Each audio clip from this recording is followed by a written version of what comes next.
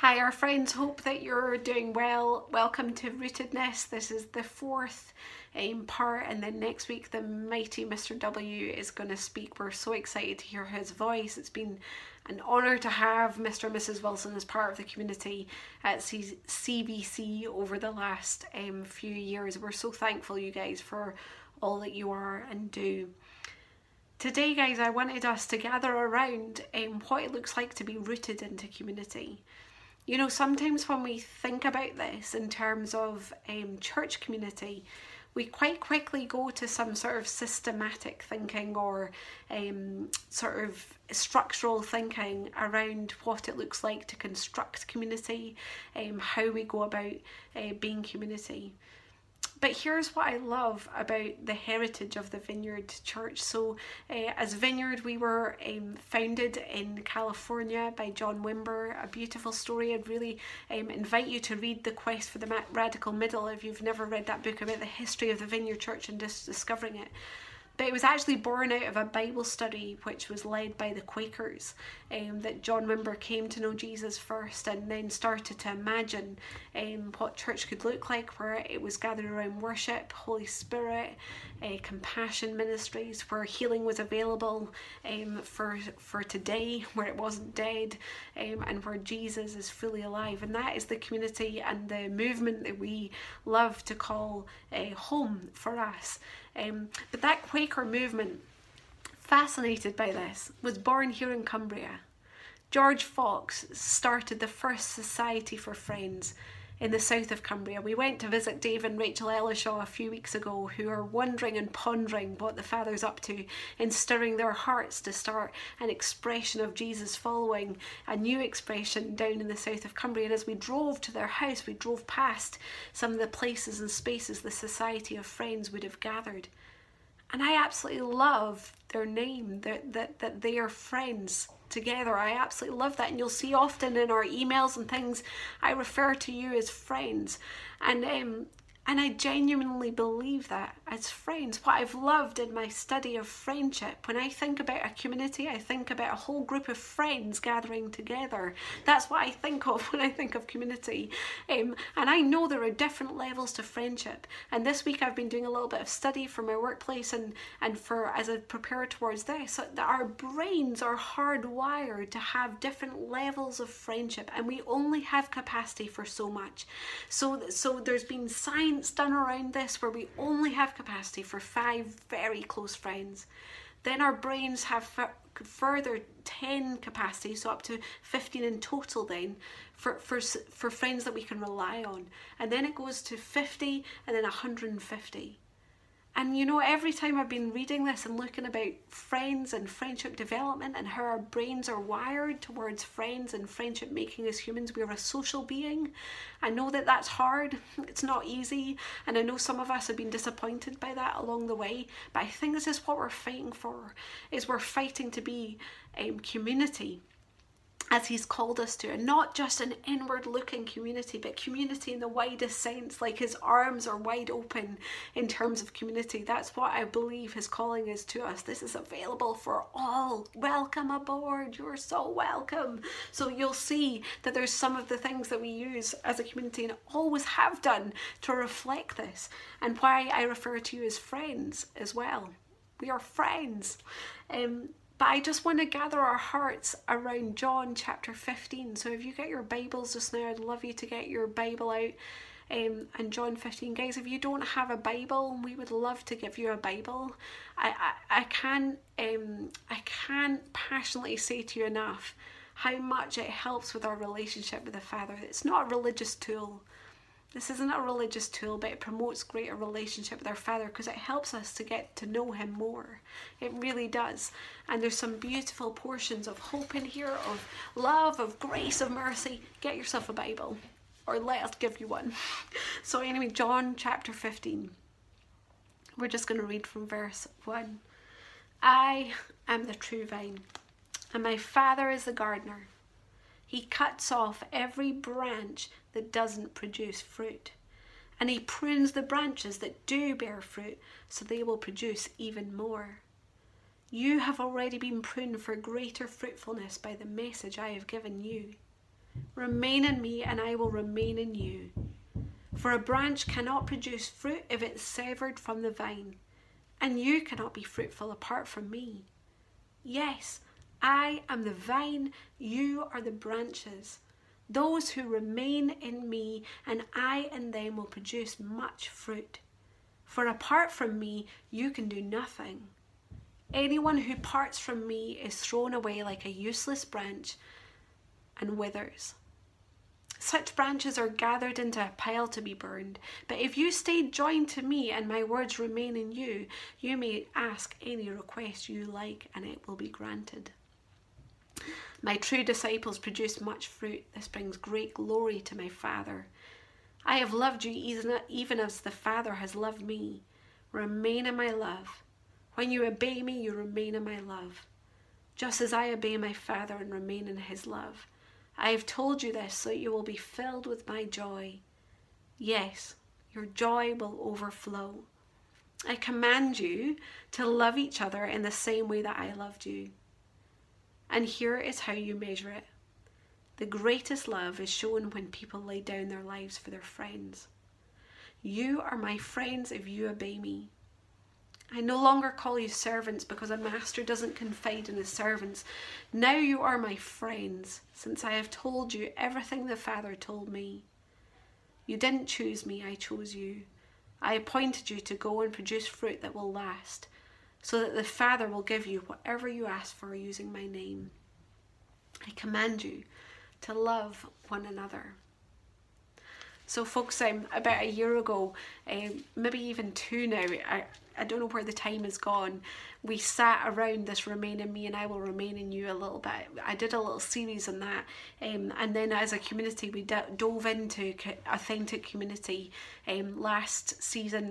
That's all on catch up on listening, and if you want to listen in because you missed out on that, go ahead and do that. But I just want to focus our hearts around the latter part from 9 to 17 in this chapter, and specifically around verse 15. This is the verse that has kept coming back to me. I no longer call you servants because a master doesn't confide in his servants. Now you're my friends. And this is just an incredibly powerful moment in scripture, really an incredibly powerful moment. So this is, just to set it into context, we're coming up towards the end really of Jesus's life here on earth. We're coming towards the end of the season. He knows, he's predicted that he's going to die. He's already told the disciples this is what's going to happen. He has gathered the disciples and humbled himself before them and washed their feet and blown their minds by that act, like blown their minds. Then he's predicted that one of them is going to betray Jesus. One of his 12 is going to betray him. Like, wow. And then he predicts that Peter is going to deny him, and then he talks about him being the way to the Father, because in Jesus, throughout the Old Testament, we have this narrative where we have God and we have the world, and they are separated because of the sin which entered in right at the start of the beginning of the story. And so we had separation from God. So the people are doing everything they can to do sacrifices and everything, but they cannot get close to God. And it's Jesus who brings that closeness, through his death. And Jesus has been teaching about this and helping to prepare them towards this throughout the whole of the New Testament, throughout the whole of the Gospel, sorry. And then he promises his Holy Spirit, who he refers to as the Counselor, which is just beautiful in chapter 14. And then he comes on to the true vine. He comes back to his narrative around agriculture, around gardening, which I just think is absolutely astounding and beautiful, and really calls towards this rooted living of remain in me and I will remain in you. Like, stay with me. Don't go off to the left or to the right. Just remain in me. Keep plodding on with me. I want to do journey with you. I want to do relationship with you. Like, I want to know you and you want to know me. Like, yeah, it's just like incredible. But then he goes on to share with them his heart is that they would go on and multiply what they've experienced through their time, like, just as I have loved you, so then go on, I command you to love one another. Like he's saying here, like he talks about this before in the Gospels, the greatest command he would see is love one another as you love yourself, love your neighbors. Like, it's just incredible, so simple, but can be so complex in our human worlds and human minds. And finishes this section with saying, I command you to love one another. And when he talks about friends here, the Greek word that is used is philos. Philos is also a type of love. And you should totally look into the different words for love. In Greek, it's really beautiful and really speaks a lot, hey, of the depth of the different types of love, kind of like the different types of friendship that we can experience as human beings. So philos is a friend, someone dearly loved, prized in a personal, intimate way, a trusted confidant, held dear in a close bond of personal affection. Like, how more relational could you get? He is bashing down any thought of institutionalized systems. He is bashing that down. And, you know, Carlisle Vineyard, we've always wanted to be a community, not an institution, not a place that you go to, not a thing that you attend, not something you get something from, but a community of friends, of people who spur one another on, who champion one another, who help each other to pull out the gold in each other. And you know, there's I don't know about you, and I don't know about your experience of friends. I've over the years had many different types of friends. I really enjoy having diverse friends from different backgrounds, from different understandings. I have friends who are in different faith groups than me. I have friends who have completely different cultural understanding to me. And I really, really appreciate the diversity of making good friends along the way. But there's always, for me, comes back to these close friends who I can really wrestle, who I can trust, who are dearly loved, who, no matter the circumstances or the seasons, they're almost anchor point friendships. Now, I'm going to set aside my friendship with Andy for a second, who is my best friend, and I love that he is such a good friend. And I think sometimes we can get a bit muddle-puddle-ducked about family and friends. Like, we need our families, we do, and as Jesus, we talked about that in the last passage, we need family, we need good family, but we need to expand our idea of what family is. We need to open up the doors to what family is, not forsaking family, but opening up the doors to see, to multiply all the goodness there and to expand our horizons on oikos. But then when we come to friend as well, like, how can we dig deeper into the reality that Jesus had three who he was trusted, like he trusted implicitly. He wept with those three. He doubted with those three. He brought what he needed to bring in those places, and I'm sure those guys totally did as well. Like, it was a mutual thing. If just one of them played in that moment, then it wasn't friendship. It had to be in mutuality.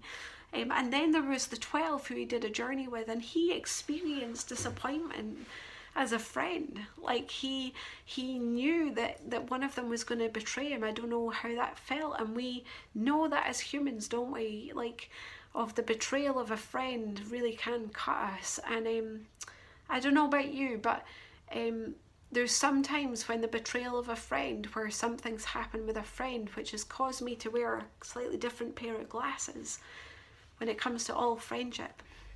Like, as humans, we're sometimes quite good at doing that, is just applying one rule to fit all, and that we discount the possibility of friendship in other quarters because of the experience that we've had. And then this is why philos conveys experiential and personal affection, indicating expressed experience-based love.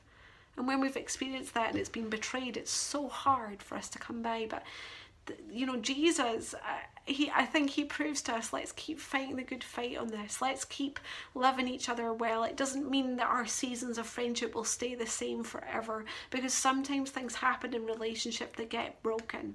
And this side of heaven, some of those things we might be able to forgive, we might be able to move on from, but we don't forget.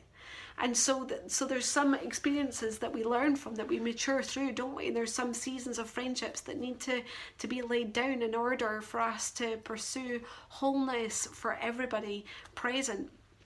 Like, it's a deeply sad thing of this side of heaven. I can't wait to see friendship in heaven. Like, wow, that's just going to be incredible. The closeness, the experienced love, like it's focused on just beautiful intimacy in the most pure way, like no comparison, no like all that stuff. So I just love this calling to be friends of Jesus first, but then to be friends to one another as well. I wonder how this would change our world if we started to look at others as potential friends first. Like, how would that shift the trajectory of this week? Like, how many situations do we go into, like our workplace, where we see each other as colleagues, but we don't consider that we could be friends? How would that change your week this week if you went into your workplace and considered others friends? Now, sure enough, they may not be your 3, they may not be your 12, but they may be your 72. They may be in that circle that you're just going to touch base with, but you're going to champion them on. You're going to love them on. You're going to continue to love them regardless of the seasons. Like, and I think that this is really huge for us as a society, actually, is our commitment to making friends. How committed are you, despite the disappointment, despite where you've been discouraged in the past, to making great friends? You know, some of us need to take some of this stuff to a therapy setting for sure. Like, you know, I just think that this can be hugely detrimental to us when friendships don't go right, and it can cause a lot of disappointment. But I believe that the enemy would love us to stay in that place of isolation and not fight for great friendships in our lives. Jesus fought for really great friendships in his lives. I love as well, you guys, as we read through the narrative of his approaches to friendship making. Zacchaeus in the tree, for example, who's shouting down at him, who's wanting answers from Jesus, and Jesus simply says to him, "Can I come to your house for tea?" So who was the last person that we just said? And I know this is tricky with social distancing, but who are the people that you're pursuing in friendship? Who are the people that you're intrigued by? Who are the people that are different to you and you would just love to learn how to hear something from someone else's perspective and want to call out the gold in them and want to love them into life really well? Like, no other agenda, no strings attached than love and love itself. Like, there could be a revolution of friendship that goes on which just changes the trajectory of our lives and the lives of others forever. And that's the kind of rootedness and the radical rootedness that our world needs, is friends making other friends who are making other friends.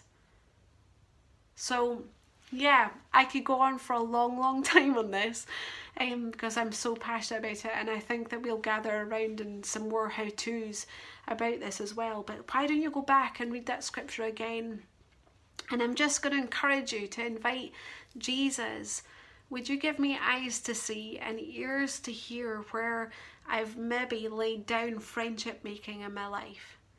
Would you challenge me to consider who I could entrust to be my friend, who I could choose to be my friend in this season, who I could reach out to and serve and love? I just wonder how that could change the shape of this winter time for you, to commit to 1, 2, 3, maybe even 5 other people and say, I want to walk with you every week. Would you walk with me? I want to talk about the good things that my Father's onto. And that's regardless of different people's situations and places and settings. Like, how could you bring about a revolution of just talking about really great stuff together and just walking this life along with each other, set into beautiful community? Thank you. I don't know why I said that. These videos are so awkward.